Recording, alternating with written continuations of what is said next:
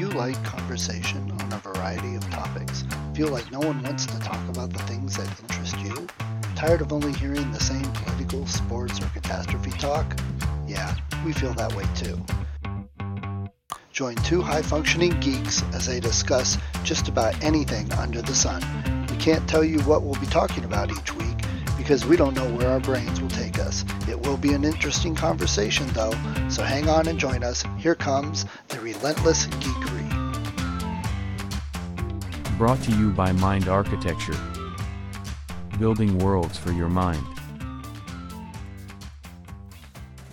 Set the settings every single time. Okay. So let's reset the settings every single time we do something. It really is odd. I would have thought that once people knew that multiple people were using multiple streaming things, that they would automatically do the polite thing of saving existing settings, going into with theirs, and then restoring how it was when they leave. They Right. don't. Yeah, they want to act as if they're the only one that you use, because that's kind of what you do. And even worse, I've got to go into my Windows settings and check those. I've got to go into my Zoom settings and check those. I have to check to make sure I don't have Zencastr open anywhere because that'll steal it all. So it's a nightmare sometimes. I'm realizing that my choice of shirt today might be better contrasted with a library or something like that. There we go. Okay. I was getting lost in the ocean tarn. Wouldn't want you to get lost. How's Alan? What's been going on?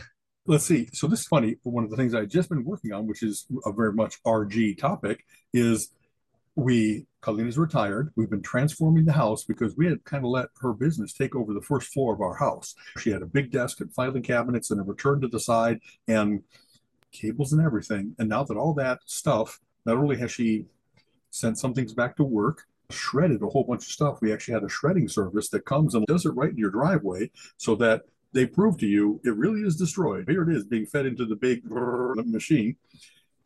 Then we got the daughter of her best friend to take all the office furniture. She really needed a nice office setup. And this stuff is like high quality stuff. Steel case, getting it out of the house, as you might imagine, was, wow, this is like heavy white dwarf star material. And got to flip it on the side to get it. It's wider than the front door. So I hope that we didn't scar it too much. It was on the rug, but then once you get to the return of the door, there's like wood and maybe a nail jutting up, and I just don't want it to be. It's been kept in great condition for 8 years, and then on the way out of the house is where. So we tried to do all that we could. I'm reminded of the joy of going up and downstairs with something heavy, where you're on the bottom and you carry all the weight, or you're on the top and you're lifting it at ankle height. And I still think I'm okay shape, pretty strong, but when you don't do that all the time, that you do an abrupt thing, it's like, here's the formula for throwing your back out. Me and Jason, nobody seemed to have problems, and Sarah was very much good at taking the third side, spotting and so forth. She's a strong lady, so she was right in on it. Having said all that, now we had the first floor of the house back. So we brought our dining room table back into play, and we're going to put the leaves in. We really have a table. What does that mean? Getting to the Relentless Geekery part of it, we have a table we can do jigsaw puzzles on now. We have so much not done that for 8 years. And I find that a very meditative thing. I know it's not like a big accomplishment. It's only solving a puzzle and it doesn't change the world. But for keeping you mentally sharp, for being able to do color matching and pattern matching, and just the joy of going from chaos to order, it's a cool thing. Right. It's something that I think many people, families or couples do, is you just sit around the table chattering and you get your own. One of the very first posts I ever wrote for Mensa was about how people do jigsaw puzzles. And there's some people that they have to make the entire frame before they can do any of the interior because you got to set the stage. And there's some people like, oh, do the face. And they grab the Statue of Liberty pieces that are hopefully the face, even though you can't necessarily distinguish it by the green. And that people get really defensive about, no, the begonias are mine. You can't have any of the flower pieces. And some people, the scoundrels of the world, they'll take a piece and pocket it so they can be the one to put the last piece in. Who does that? So we are really looking for, and Colleen and I just posted something to Facebook, and I have lots of cool friends. So we now have the room for this thing to happen. And I started to investigate. I don't know. I don't want to go buy a jigsaw puzzle for $15. it seems like it's one of those perfect things for a swap thing. But when you have a tool that you only use once a year, but if the neighborhood had access to that tool, everybody would edge their lawns, or everybody would have the paint thing that instead of dipping a roller in, it continually supplies paint through the wall. Right. Yeah. People have given me all kinds of great ideas for go to the local library and either they have some to check out or there's a swap meet. Go to Facebook Marketplace and there's tons of puzzles available for $5 or even less if you do a set of them.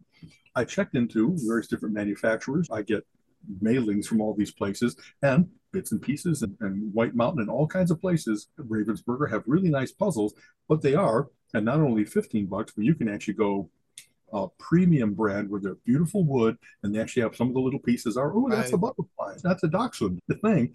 And yet I don't know, I like just the idea of doing a puzzle without it having to be, and maybe after I do some flimsy puzzles, I'll be like, oh, don't get this brand anymore. They're really made out of like wet cardboard instead of something that snaps into place. You want that. So I'd like, I had dozens of friends just saying, we can swap, or here's a place that I know you can go to. There's a buy nothing group. There's a free cycle group.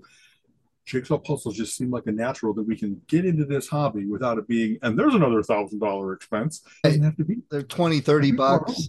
Yeah, and our own set of puzzles that we can go to the swap meet. And I don't know, we tend to not redo puzzles. We the joy of doing it. We don't then, some people do it and they glue it to a board or something like that, get into a permanent picture.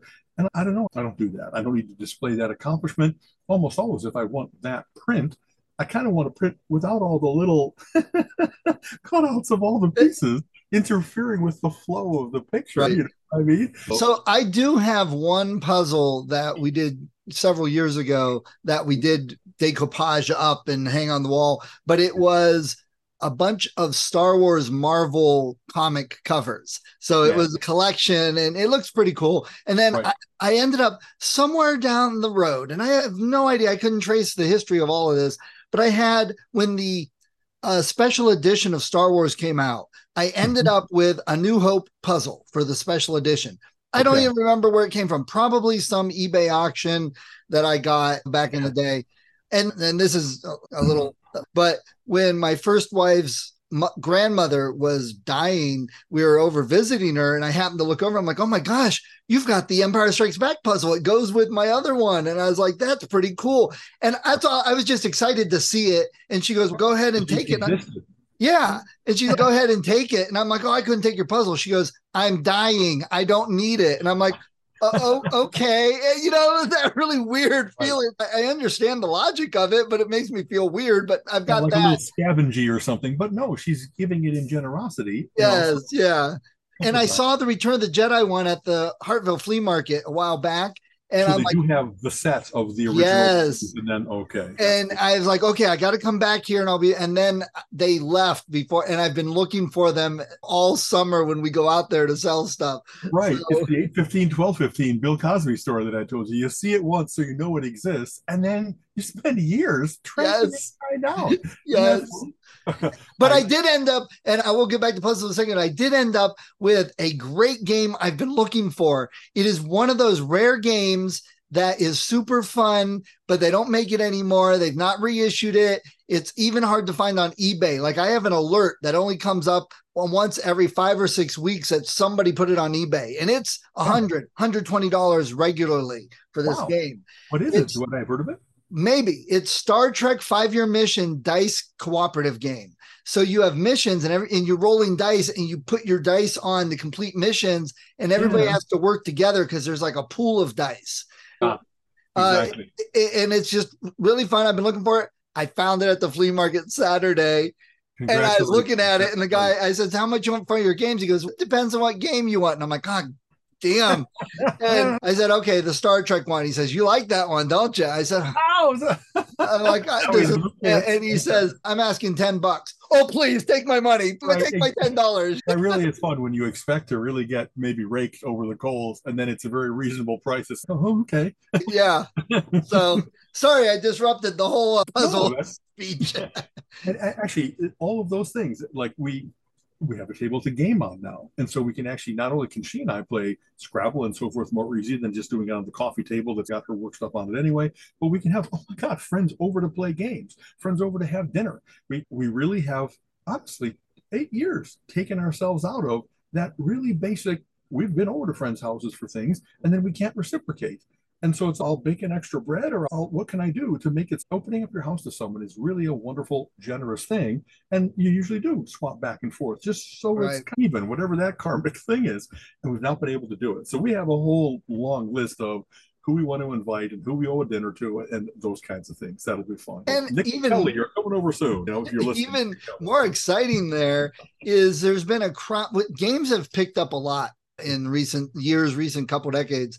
And they have these things now that are the table toppers. So you custom fit it onto your dining room table, and it has little sides, it has cups to hold dice, it has the felt top for rolling and putting cards on. These game playing tabletops that fit right on your dining room table. I had not seen those. That's a great idea. I knew that they used to actually make gaming tables for poker. You'd have it's got a drink holder and a place to put your chips and little racks and stuff like that. And it was 8-sided because that's maybe the optimum number of people you want to have. I really have always wanted one of those, but I've never had the house that I could dedicate that room to it. Sometimes they'd actually also have it like on top of it. You can put a little thing where it's also, do you remember this where they used to have like little puffers for playing pool with an air driven, I think what hit the octagon. It was something like that. I always thought that it was cool to have a pool table. It also had a ping pong top that could go on top of it. So it's a renaissance in House Baltus in Baltimore Estates to be able to have the room and the table and the ability to invite and that kind of stuff. And like I said, jigsaw puzzles, it's very cool to go back in. And I don't know, I've been doing them for all my life. Springbok used to be a big brand name. I don't think they're around anymore, but others have risen up to be. Someone just recommended Gallison by name. I don't know much about them, but there's also very cool psychology, I think, involved here. What kind of puzzles do people like doing? Some people really like the Thomas Kinkade heartwarming light glowing out of a house in wintertime scenes. Right. Other people like a big wilderness where it's mountains, and then there's a sky time and a mountain time and a forest. You know what I mean? You have the various different sets of things.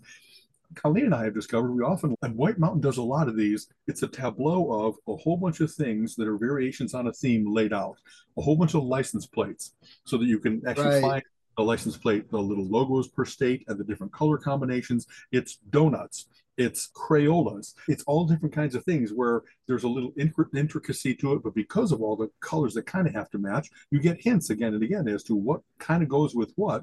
So we like those. I like abstract art things where it's like a big spiral going in on itself. And so you really have to, you get some hints as to color matching, but it's also a lot of pattern matching just for the pieces itself. I've never liked, you've seen these, right? Where it's all black and it's called, hey, welcome to hell. Or I remember one from Springbok that was called Little Red Riding Hood's Hood. And it was all red, that kind of thing. And that, I don't know. I like the hints. I like that you're making a pretty picture instead of just an expanse. It's only about trying to find, because then I become mechanical about it. You line up where there's the little tongues and the little holes, and you try to just fit them in going along. And I'm not getting any inspiration. My brain isn't working out the part of it that says, find a light color, find something that must be the extension of the bridge that's going across the river. Find all the bridge pieces, that kind of thing. So we'll see. You know what I mean? And also, it's one of those things that we don't usually do marathon sessions. Once in a while, you want to sit down and it's middle of winter, get a mug of coffee for her and hot cocoa for me. And you don't just do the puzzle, you chatter and listen to music and have a nice time while you're doing this thing that isn't requiring your full attention. Or you have it out and it stays out not to be done, but just to be worked on while you walk past it. Every time you go into the kitchen, you're like, oh, for a couple pieces. Exactly that. So I don't know how to. I'm really looking forward to having that activity back in our lives. It's something that she and I can share, that it's not most of us looking at the screen. It's very physical, doing that kind of thing. And I love the treasure hunt of it. I love going to, I don't know, the library or Goodwill or something like that, or the swap meets, and you'll be able to, oh, that's just the kind of puzzle that I like. I didn't know that was even out there. So we'll see. It might be, anyway, No, I was just going to say, one of the most insidious ones I've seen is like a field of flowers that are like all similar, but then the puzzle has the same picture twisted 45 degrees on the other side. So both sides of the puzzle have the same picture, just twisted. Yeah. They used to have something like that called the puzzler or a schmuzzle or something. Yeah. printed, and it was meant to be misleading in that way.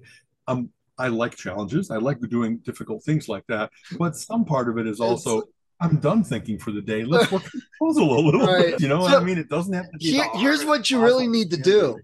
You need to go, wow, Colleen, we've got all this space now. I can move boxes of comics from the storage unit into the living room and put them throughout the house here. So I don't, and tell her that. I'm sure Now that'll that go we've over gone over real it, well. she occasionally invokes the, maybe we should have a few fewer white boxes, because that's my instinct for, like, when we were cleaning up the office area, you just throw it all away. So things that were on the desk go into a box, and that way you know that they're a little Rolodex or a stapler or something like that, but they have a like function. And almost always, before I put things away in a box, I sort them. So I had a whole bunch of magazines accumulated from the last year that actually were sitting on the steps going up. And this is what freshly came in. These are the ones that are read, but are for her to read. And there's actually a little bit of order to it. But now I finally, it's time for them to go to storage. So of course I alphabetize them, because I don't want it to be 20, it wasn't 20, it was in this case only two, but in the course of the collection, you don't want to have 20 boxes of Dog's Dinner. You want to be able to go, if I'm looking for an issue of Entertainment Weekly, I can go to the e-boxes where there's Entertainment Weekly or Games Magazine. What do I say? That's not everything. Like Time and Newsweek and The Week are ephemeral. I've read them, but I save a Games Magazine because I haven't always worked all the puzzles in it. So when it comes to the next month, I put the current one away, but I have in my mind that one day I'm going to return and finish all the darndest. The possibility exists. And the possibility it's less than zero. Exactly. And actually, that's embarrassing. I get to things like, I love Wired magazine, but I probably read 1 out of 3 issues in its entirety. The new one always comes along before I finish the previous one. And so I have a collection of Wired. And one of these days I'm going to read an article from an old one and be like, man, if I had been informed, I would have been so much more conversant in that Chat GPT is coming, that Bitcoin has these various different forks that are not, right. That one guy once said to me, and I've always talked about this with Wired, say, what are you reading there? And he goes, the next 5 years of life as we know it. Wired has always been prescient and really good about explaining, here's why this is coming and why it's going to matter and who's working on that kind of stuff. So a lot of my awareness of the tech world in general, the way technology is shaping the future, has come from reading Mondo 2000, reading Wired, reading those magazines that kind of specialize in that. And the hard science ones have always done that. Discovery and Omni. And funny, some of the ones I name are ones I really enjoyed. And then they stopped being published. And man, I'm missing my Omni dose every month. That used to be such a great magazine. There have always been magazines I've kept. There's magazines that I got rid of, wish I hadn't. And there's magazines I've got that I'm like, why am I keeping these? We have all that.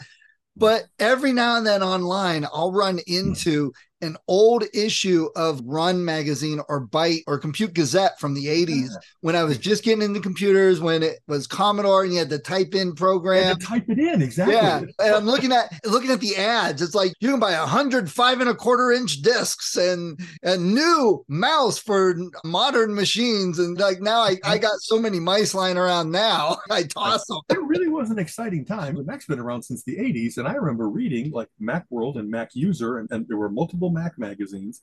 And it wasn't only just reading for the how-to articles about, hey, you're going to do Excel and this is it. It was all the ads that you became aware of. Oh my God, there finally is a database for the Macintosh, so that all the things I've learned in Mainframeville, I can now do with Mac Lion or with FileMaker or with Fourth Dimension. And I used to have all those kinds of things that I either sent away for or looked for them at, what was this place called? Einstein? I remember that. Einstein, right? There was a little software shop, and maybe that's one of the first places where you develop I'll go browse around the Einstein store, and then the prices are always super high there. So then I'll see whether I can order it online or from the back of the magazine and stuff. Going to Macworld, I used to have, no lie, I put a suitcase inside another suitcase, and then I would fill the second suitcase with all the software that I would acquire there, because it was all much less expensive. And you got to really talk to the guys that developed it and see whether you thought it was legit or not. I'm enough of a geek that sometimes you want to talk about whether it's capable of doing the specific purposes that you wanted to put it, or just how do they compare themselves to their rivals. And then out of the 4 graphics packages, you pick the one that seems to be, it already works well, but the guy is dedicated to improving it over the course of time. It does things that nobody else does. It has the most file formats that you can both bring in and export so that it's more compatible with everything you got going on. I used to be not just like a walk up and pay your money, but I was one of those guys who would really quiz the people at the booths because I really wanted, if I'm only going to buy one instead of four, you have to choose which one you want. So here's a name for you, and I bet this will bring back some memories. Computer Shopper. Remember the big Computer Shopper catalog? Exactly. It was all ads, right? It was just like 2 or 3 articles in it, and everything else, just like Buyer's Guide to Comic Fandom used to be that. Yes. Columns, and were really good columns from, let's see, Mark, lost his last name, but like Peter David wrote for them, and but the rest of it was all the ads, and that's very much how I filled in my collection. Was I would look to see what was available, and even within the same magazine, you'd have, of course, based on condition, various different prices. And especially when I got out of college and had money, month after month, I was regularly ordering things from there to fill in the gaps in my Iron Man collection and my Spider-Man and whatever else it might be. Because you couldn't just wait for the one Comic-Con for the year. You were continually going to those. Or that was still all going into the 90s. That was the day of the electronic swap meets, where it was like a big flea market yard sale of computer stuff. Yeah. That was one of the few places, like now, when I go to a pinball show, that is, there's less pinballs to play, they still have the cool vendor tables that were very much like that computer thing of, you're looking for a specific cable that's male on this end and female on the other, and it's not regularly produced, but I know how to make cables. So one guy had everything I might need to attach a SCSI device to my I loved that they were knowledgeable, and many of them were doing it out of the love of the hobby. They weren't looking to, I'm the only one that makes this, so I priced it appropriately to screw you over. It just, and I that thing of walking into a place that has those kinds of vendors, it's like the doors to Oz to me. Like, you wondered whether there were people that really did have every single kind of thing you might need to repair a pinball game with.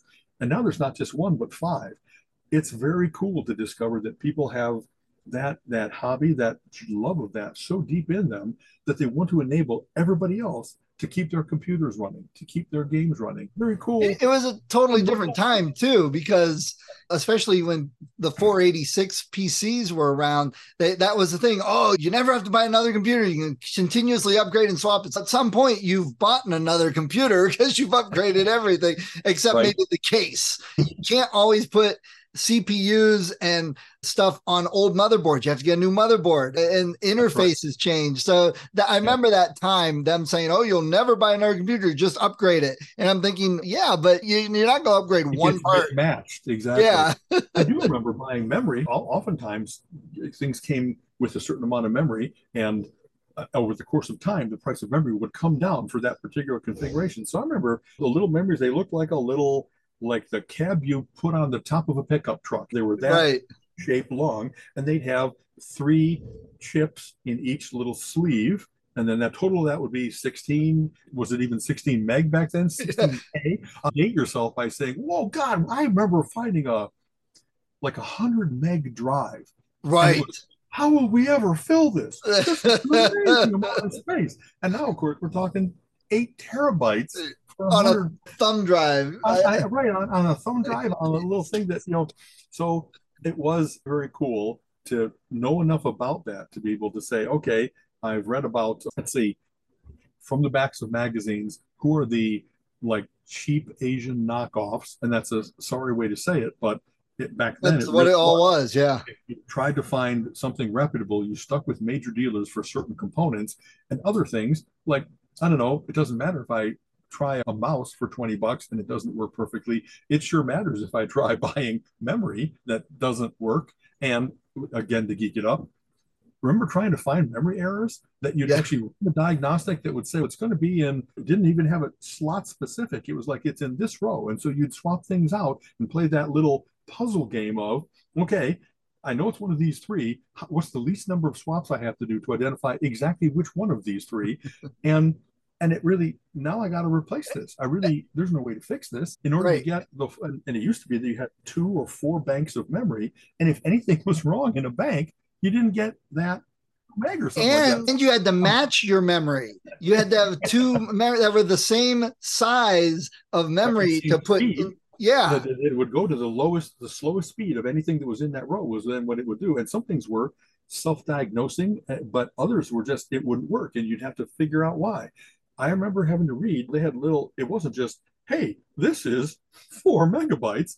It had some arcane coding on there, and each manufacturer had different things. So you had to go read the manual. How do I know exactly what this is supposed to be? And sometimes you could just lay them out and say, this is not like the others. Somehow they screwed up my order and they sent me something that doesn't match the rest. Anyway, that again, to geek it up, but it used to be exciting to figure that out. But it was always, I just want it to work. You know what I mean? What do I want this? I want to slap all this in place. Or if you actually tried to use multiple hard drives, you'd have to move that little jumper on the back. Is it a master or not? Absolutely. You know what I mean? Max had, SCSI drives where it had a number from like 0 to 7, and you should have them in order along the chain, because it did that little serial. It was supposed to be that it was all one. Let me say this. It didn't matter what number it was. It didn't really matter that it was a number in order. But if you wanted to be able to do it human friendly, of course you'd have to go from 0 to 7 along the chain. And once in a while it would be, now the cable length matters, that everything should be maybe 4 to 6 inches or less, because then the total thing couldn't be like more than 25, and you're up at 24, and you're like, I can see that this is fading away once in a while. To really geek it up, back when I was working on Gambit on my genetic algorithm based trading systems, and this was late 1900s, early 2000s, really late 1900s, I had to have a whole bunch of data on that I could tap into, and it wasn't online. So I had multiple it wasn't even DVDs yet, CD players, like 4 in the same housing, but you could address each of the discs. I had multiple stacks of that because I had bought data from Telerate, Reuters, various different financial data suppliers, and I had to have it all available to me, because that's the kind of things you're doing, is looking for patterns in past data and then doing testing to show that it's predictive without giving you false positives, and you can't make it perfect. So you're just doing tons of access to a large amount of data, and my getting it working was a triumph. That I really had this much when I would talk to people about how I have it set up. And I'd say, I got all these various different things, and it's SCSI addressable, but it actually is one big drive to it. And they would be taking notes. Tell me about that, because I want to do that too. And then once in a while it would not work, and you'd check everything to make sure that the housing was correct, not that you had bumped the table and something had worked its way out. And just how often I'm living in this virtual world, but physically everything really mattered, that nothing overheated, nothing came unattached. I actually had a Mac Pro back when it was a tower case and everything overheat because one of the fans stopped working, and I'm up here in Skynet in the attic, and we were gone for a weekend, and that was enough to fry things on my system. I couldn't believe it. I was like, shouldn't there be like redundant fans? Shouldn't there be the range? Like, it didn't get to 120 degrees up here. It's not like I'm out in Death Valley, and yet computers put out a lot of heat, and unless you circulate the heat away from them, they will try themselves. Yeah. So I had wake-up calls about, hey, how they say everybody either has lost data or is going to. I got really religious about backups because I was able to retrieve all kinds of stuff off the drives off that machine, but not in that machine. I had to get another machine, and then I got one of those cool, you can attach any drive to it of various different kinds, whether it was the PC and Mac, and then run various different softwares on it, that it's not operating. You fried the directory was gone, but the data was still there. And I did some pretty tense times of, it's not, oh no, I've done all this work of ripping CDs or digitizing CDs, and I don't want to redo all the work. It was data that I could not recreate without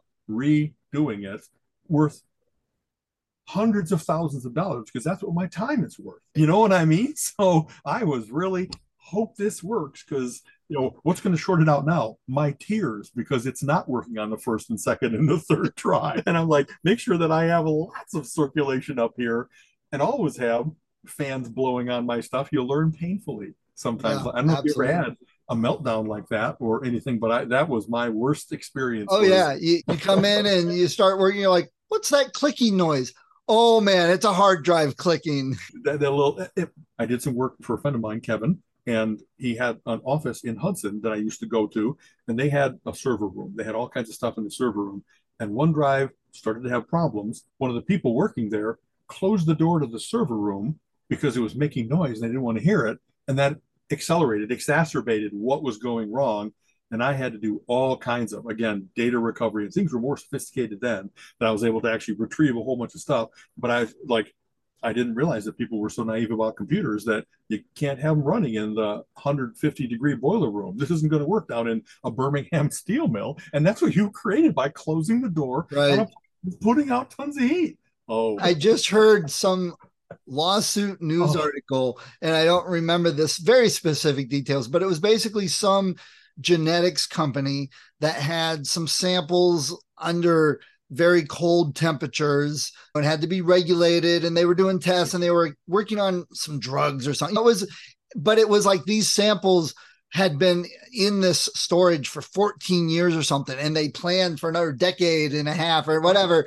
Right. And the unit started to go bad, and it gave them an alarm, and it was beeping, and they knew that. They were ordering one. The maintenance guy came in that night, and it's, this is not working. I'll help him out. And he unplugged it. And he unplugged ruined it. Exactly. Decades of research. I remember that story. Exactly that. I know that there's also people have pursued the idea of, if I go into cryosuspension, then they'll cure my brain cancer in 100 years. In 100 years. And I've heard of a couple of those places that they lost. They absolutely guarantee we got quadruple redundancy, and yet things can happen where they get an earthquake and there's no power and your UPSs aren't going to hold out, and no matter what you do to run a generator and all that kind of stuff. So similar, not only a decade worth of data, but like people, you know what I mean? And the idea that they would ever recover is not yet proven. You know what I mean? You just really have to overcome the crystallization problem. But having said that's the business that they were in could be defeated just by that. Hey,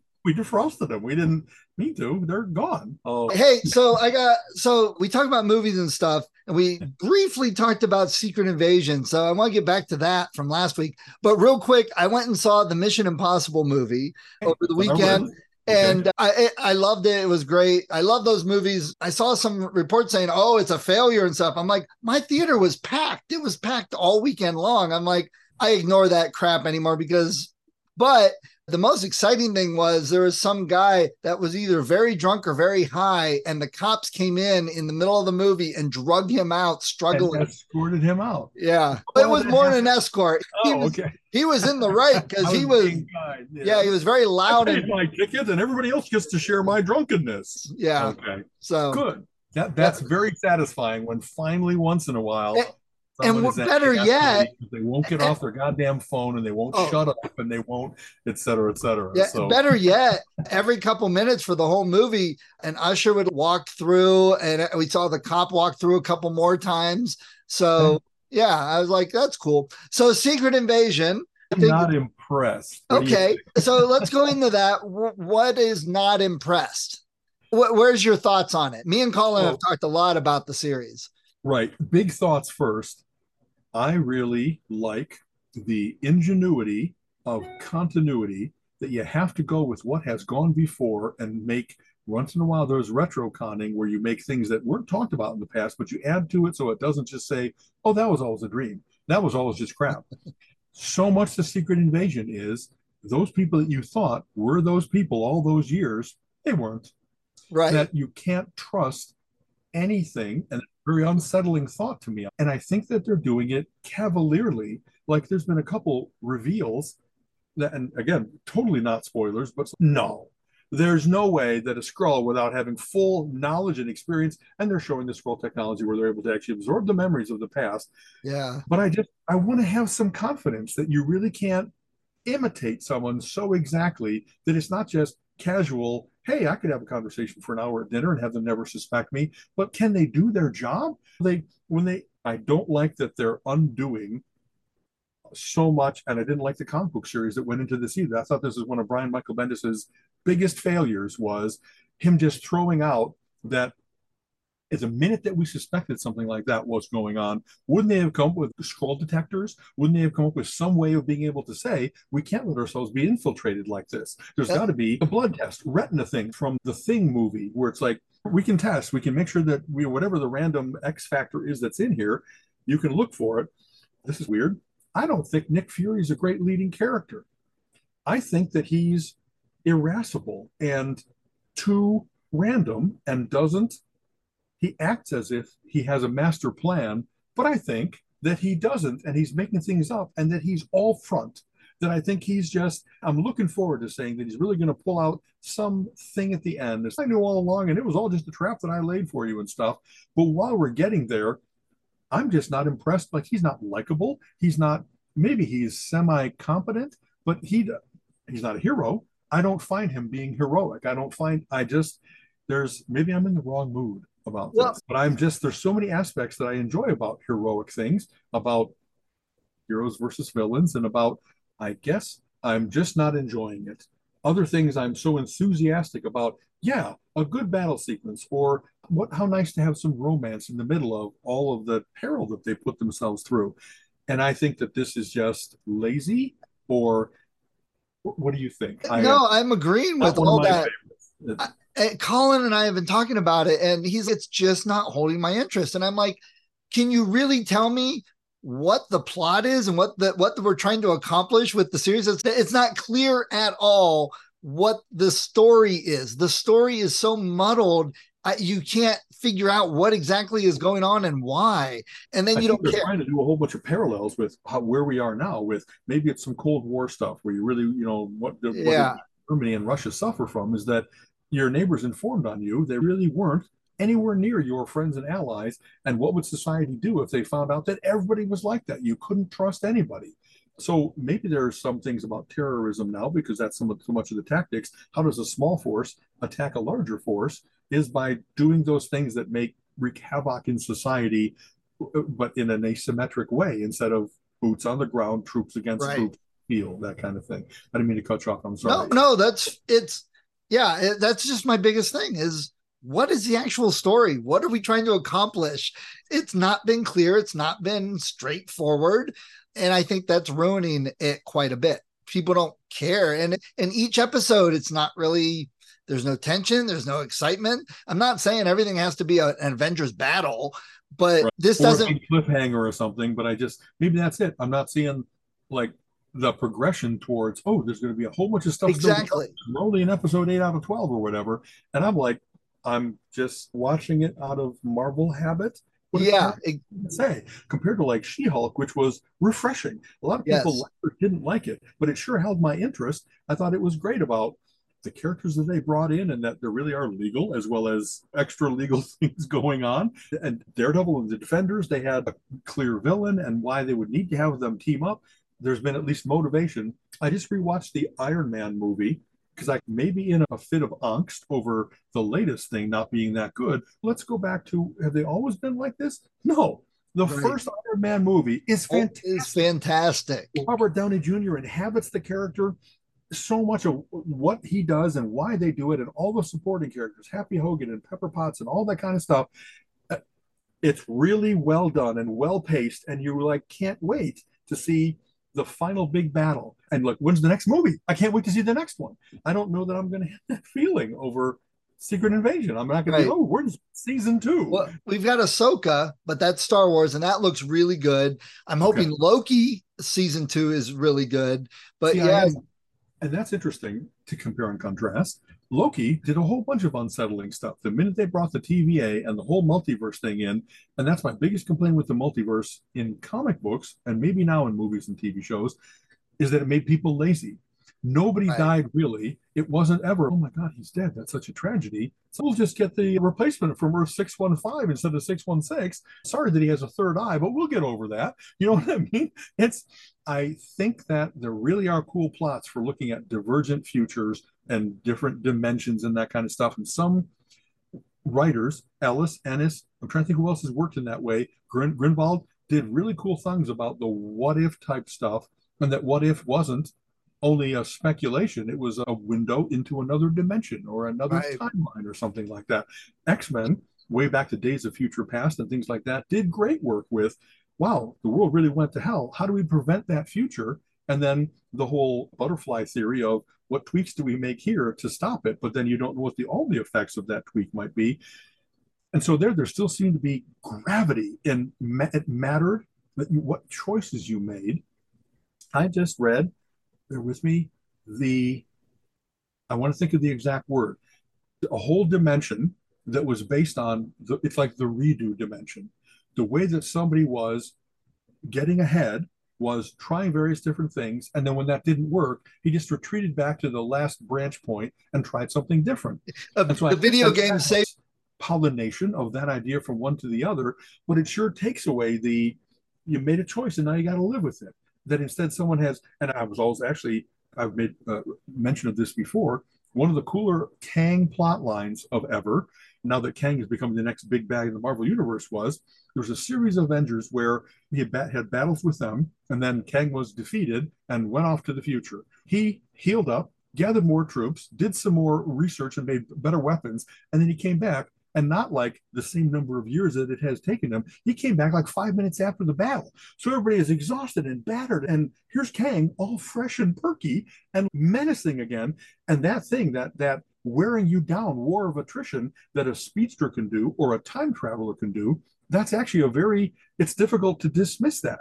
Every time that you have a speedster, it's like, why didn't he just go and kill everyone before they can do anything about it? You know what I mean? That's one of the things I always liked about Alpha Flight. You had North Star and Aurora, who were the speedsters. They could go fast, but neither of them had super strength or anything like that. They were just pretty normal. But North Star would go speeding around somebody and just punch them 1,000 times in a second at normal strength.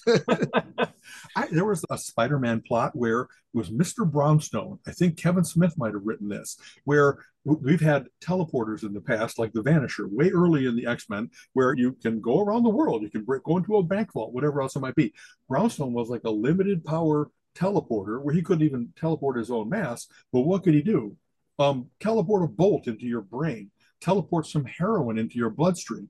He just was, by appearing to be a normal guy, he could be very effective as an assassin because he could do just the thing to damage your heart, to damage your brain, to like wreck a machine. And I thought that was an interesting innovation on Kevin Smith's part, that people can be really dangerous without having to be Galactus level. You know what I mean? You don't have to control gravity. You have to control the little bit of gravity where someone is next to a cliff and oops, a little extra gravity and they went over. You know what? I guess Secret Invasion, that's why I'm not happy with that. But Loki, the way that they dealt with multiverse type stuff was still interesting. Oh my God, an alligator Loki? Maybe it's a crocodile. I didn't look closely enough. As the joke goes, it depends on whether I'll see him later or see him in a while. But anyway. And the WandaVision thing, from what I understand, there's now a series about Agatha Harkness. Yeah. That was her kind of secret enemy, but not. There's a whole bunch of cool stuff going on there with her actually tapping into comic books, where a throwaway line in an early Fantastic Four was she always appeared as like a white-haired elder woman. And someone that saw beyond appearances said, what are you talking about? You're like 20 years old. So that whole thing of who is she really and how does she appear? Does she always have a glamour on? And does she do that to set off, how harmless this old woman is with her pet cat and all that kind of stuff, where in actuality she's like a vital sorceress that is doing that to fool people. Just but there's a kid villain. And who thinks that kid's going to be able to punch her lights out? But they, etc. I'm looking forward to Loki. I wish that they did more Eternals. I thought that there was interesting stuff set up. So like we talked about, I don't really care about the sequel to Secret Invasion. Maybe I will, but I know there's some things that I was left hanging. And I'm like, I want more adventures of, etc.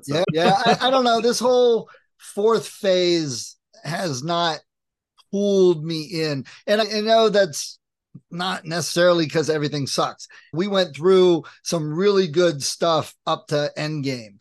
They built it up. We got introduced to great characters. So now let's do that again with completely different characters. And so they were always battling that uphill battle with that. I totally get that. And not everything has sucked, but Black Widow, Shang-Chi, the Eternals, I'm like, these don't fit in with anything, and they were okay. What's interesting is I like that someone, maybe on one of the many comic book review and commentary sites, they said, it seems so small scale compared to what they had done building up to the Avengers Endgame.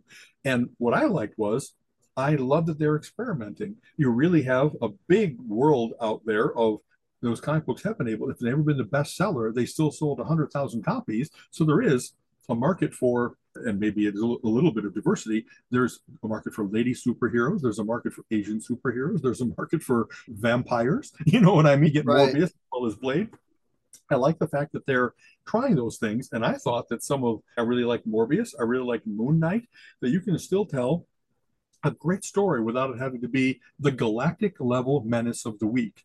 That it really can be fighting crime in Hell's Kitchen, and that the conflict with the Kingpin is itself incredibly dramatic and important. It just isn't fighting against the next, I want to conquer the universe, I want Agreed. to kill half the world, half Right. the universe, that kind of thing. Agreed. I think part of it could be my mood. I might be a little beyond another decade of superhero movies. I'll definitely give you that. I don't know. It's just those three movies, particularly, I watched them, went, yeah, they were okay. They didn't pull me in. Oh man, that was so cool. Right. Colin The disagrees. Shazam movie was really good. The second Shazam movie was very derivative, and I just didn't get much out of it. And I'm such an easy sell on a comic book movie. So many of these things I've waited all my life to see them done well Right. in quote, real life. And so then once in a while, they just don't get what the character is about. And I always think that's sad. Did you not get someone who understands the archetype anyway? And once in a while, they didn't have the budget to do this well. And it seems amazing to me because every comic book movie seems to have $100 million budget. And yet you can tell or they didn't pick the best story. If I was going to pick a story to introduce that character to the world, is that exactly the Moon Knight sequence that I would have chosen, or exactly the She-Hulk? And sometimes they choose amongst various different things and they conglomerate them together. And once in a while, there's a really good showrunner and scriptwriter that does that. And once in a while, you're not, I don't agree with your taste. I don't agree with your choices as to what you think are the highlights of the She-Hulk run. John Byrne, you could have stuck all the way through with John Byrne, and then Dan Slott. There's certain authors that really captured the essence of a character, and others they did a good 6 or 12 issue run, but it wasn't world quality. And my one argument, and I know this isn't everybody's cup of tea, but recently the number 10 of Fast and the Furious came out, and then whatever the new Mission Impossible number 8 or whatever it is. And both of them are the finals for the series, and they're both the first part of 2-part movies. Both of them are like that. And honestly, I went into Fast X. I'm like, it is what it is. It's a heist race car movie with over-the-top testosterone. It's why I see it. I enjoy it. I thought 10 was better than 9. 9, I was like, oh my God, this one's not my favorite, but number 10, I liked better. I went into Mission Impossible, and I just over the last couple of weeks, I watched the last couple again, and I enjoy them. Nice action, good plots and fun and all that. I thought 10 was fantastic. I saw it the other night, and I'm like, this is probably one of my favorite Mission Impossible movies now. So you can do it. That's cool. That it really speaks to the amazing feat of having a long-standing series like the James Bonds or Doctor Who, or things that have been around for decades, multiple generations, multiple actors inhabiting the role, and multiple showrunners and stuff like that. And then they talk about it in eras now. For Doctor Who, it's like, that they really do have different sensibilities, complexions as to who they brought in that was the overall director, the showrunner is a better way to put it, of all those kinds of things. And sometimes there are low points, but then sometimes they come roaring back with a different, maybe better doctor, or a different way to treat the Daleks, or whatever else it might be. So that's another one of those things that Mission Impossible, I guess, is good. I think that out of those, let's say 10 movies, like 7 out of the 10 are as good as the next 100 movies that are out currently. Yeah. It's not like that. You start comparing between movies in that series, but you shouldn't lose sight of the fact that, like, maybe Star Wars, same thing. There have been good and not so good Star Wars movies, but in the overall, man, they're better than 90% of the crap that's out there. Sturgeon's Law, 90% of everything is crap.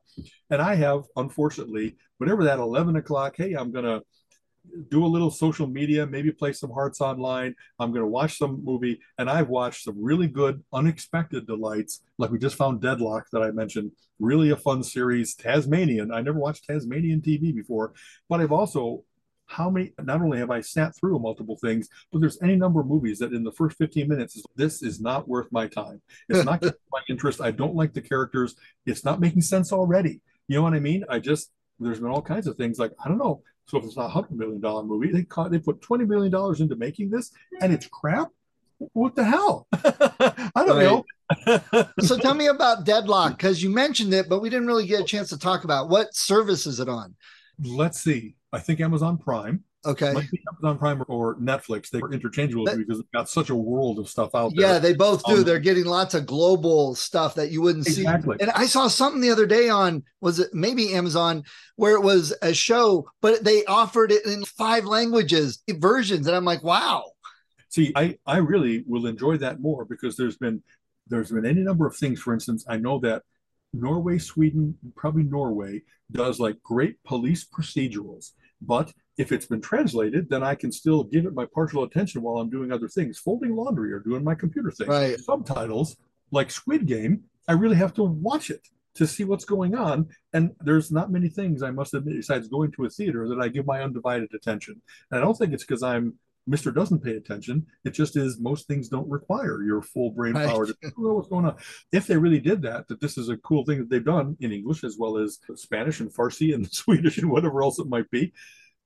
So Deadlock is set in Tasmania. And so I love places where the locale is one of the characters, if you will. It really they show cool views of it's an island with some mountains on it. And so there's automatically to go from place to place, you're immediately out of town. There's not big cities on Tasmania. And especially this is not, at least. I'm trying to think of what the capital is. Hobart, maybe? Sorry for all of our Australian and Tasmanian and New Zealander people if I've totally mixed up because I'm just a super Westerner. It's got a small town feel because there really is. This is the person that owns the bar. This is the person that fixes cars, whatever else it might be.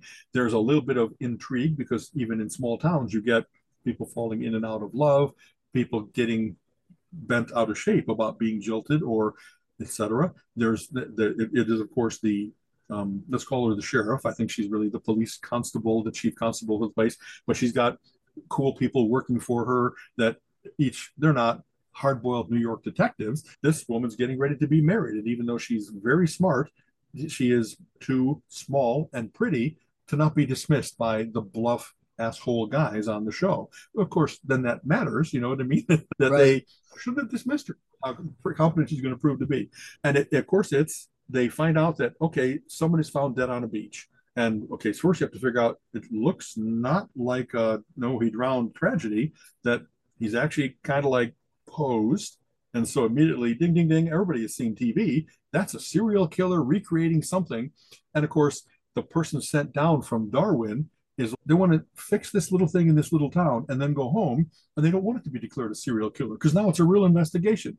So there's a certain conflict and dynamic between the big city bluff lady detective as well as the lady constable. And it's funny to have it screaming from today's headlines.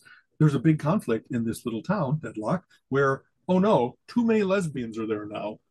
Like that somehow, because the lesbian owns the art gallery and the donut store, and oh no, the chief of police, that all the guys that want to be their traditional guy I'm in charge thing, they're not quite outnumbered, but they just can't stand that this thing is an apparent part of life instead of keep that to yourself, don't ask, don't tell type stuff.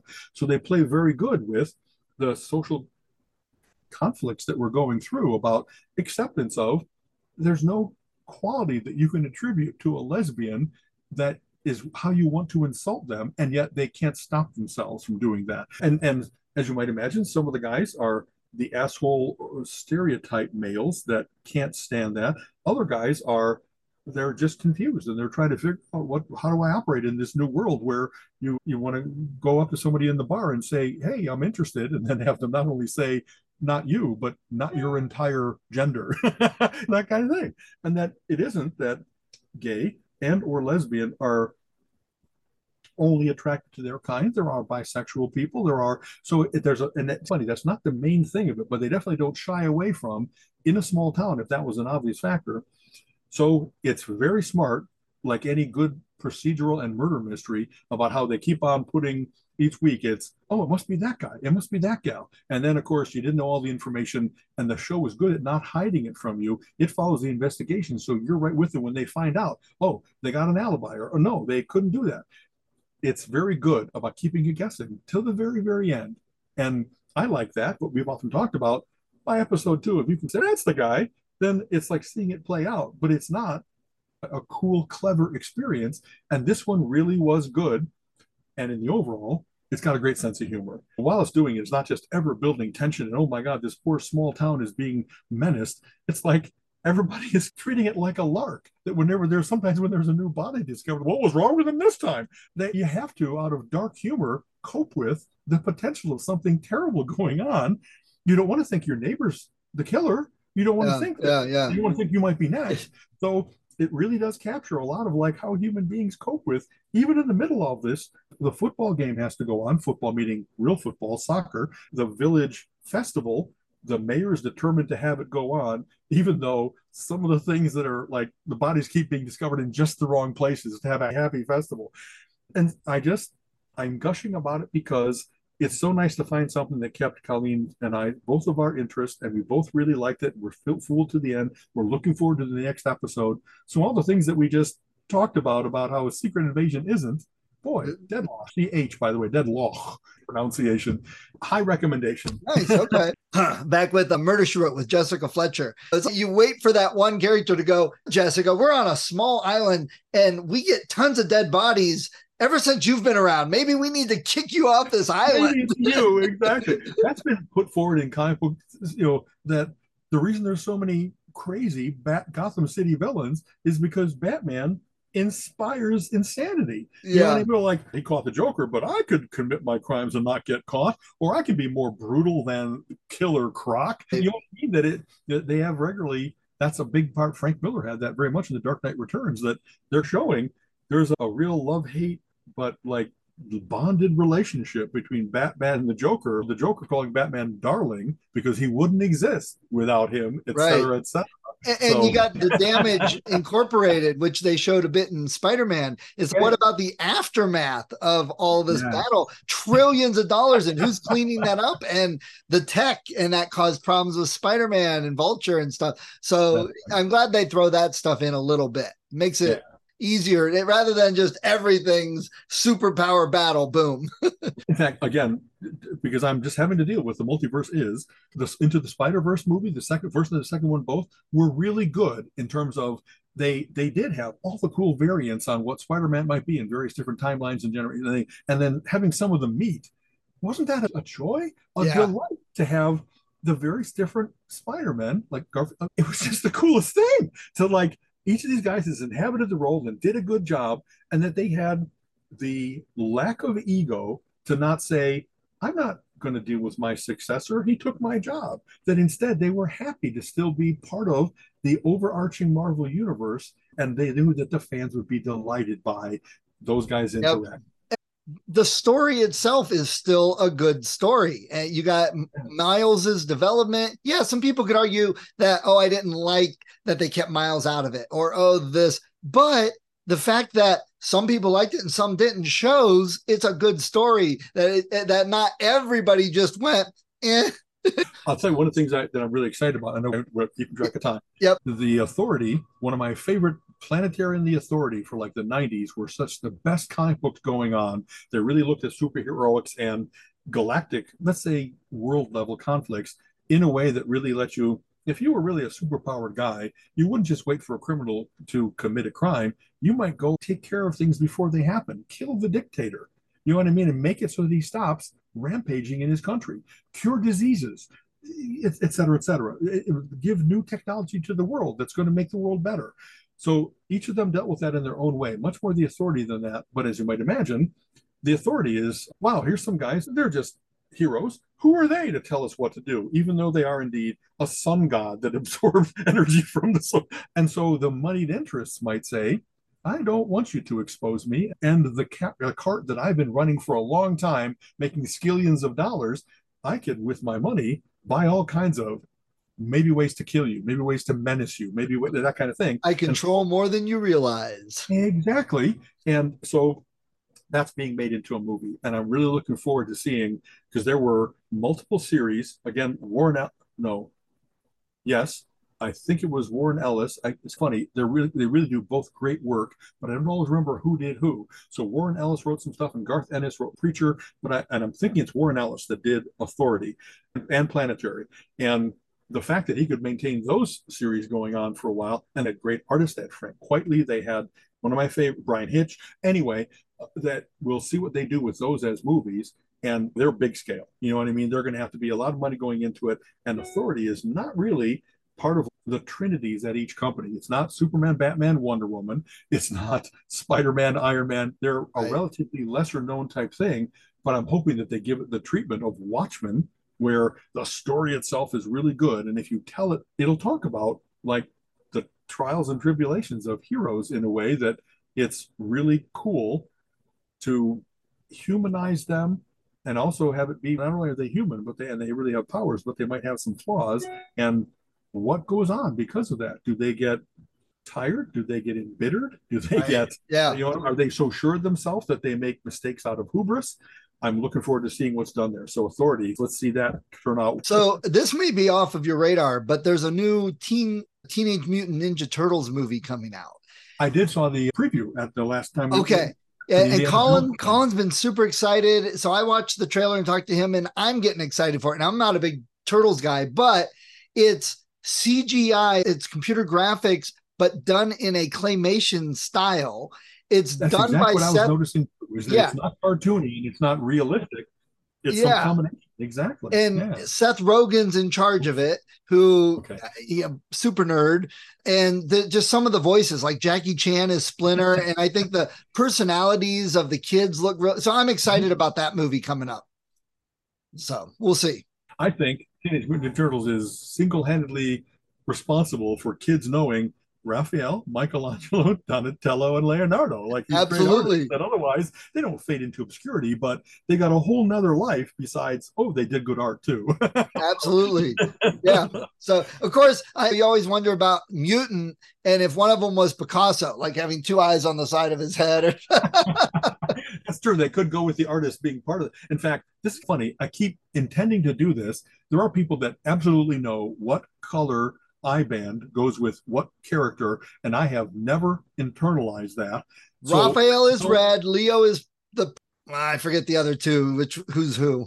Because you know that someday at Pub Quiz or at some Mensa Culture Quest, they're going to ask that, and I want to be able to go, bam, I got them all. So I'm going to have to internalize that one of these days. All right, I do have to get running. I got something coming up in just a few.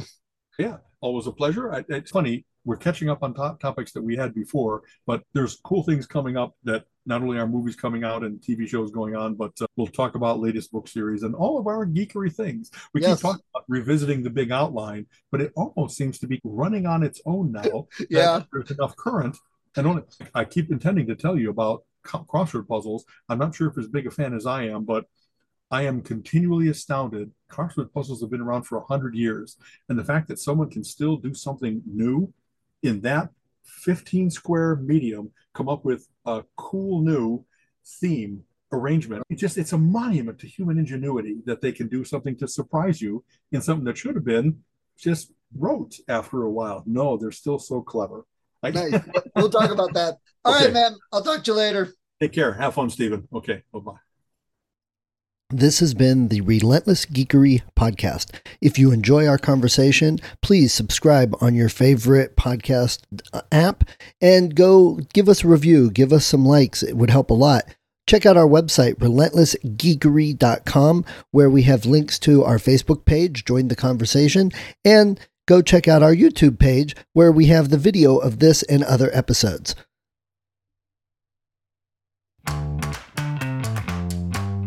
You have been listening to the Relentless Geekery Podcast. Come back next week and join Alan and Steven's conversation on geek topics of the week.